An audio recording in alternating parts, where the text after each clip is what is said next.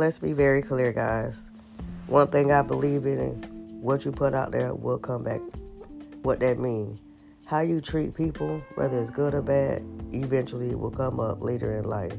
Sometimes we do things, and I'm just going to speak from a negative aspect to people because we think we can or we think we can get away with it.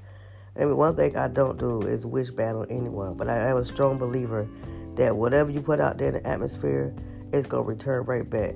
Things come in a full circle. Let's remember that when we're doing things, other people treat people how you want to be treated. Because let me tell you something, I do believe in karma. Karma will happen when you least expect it.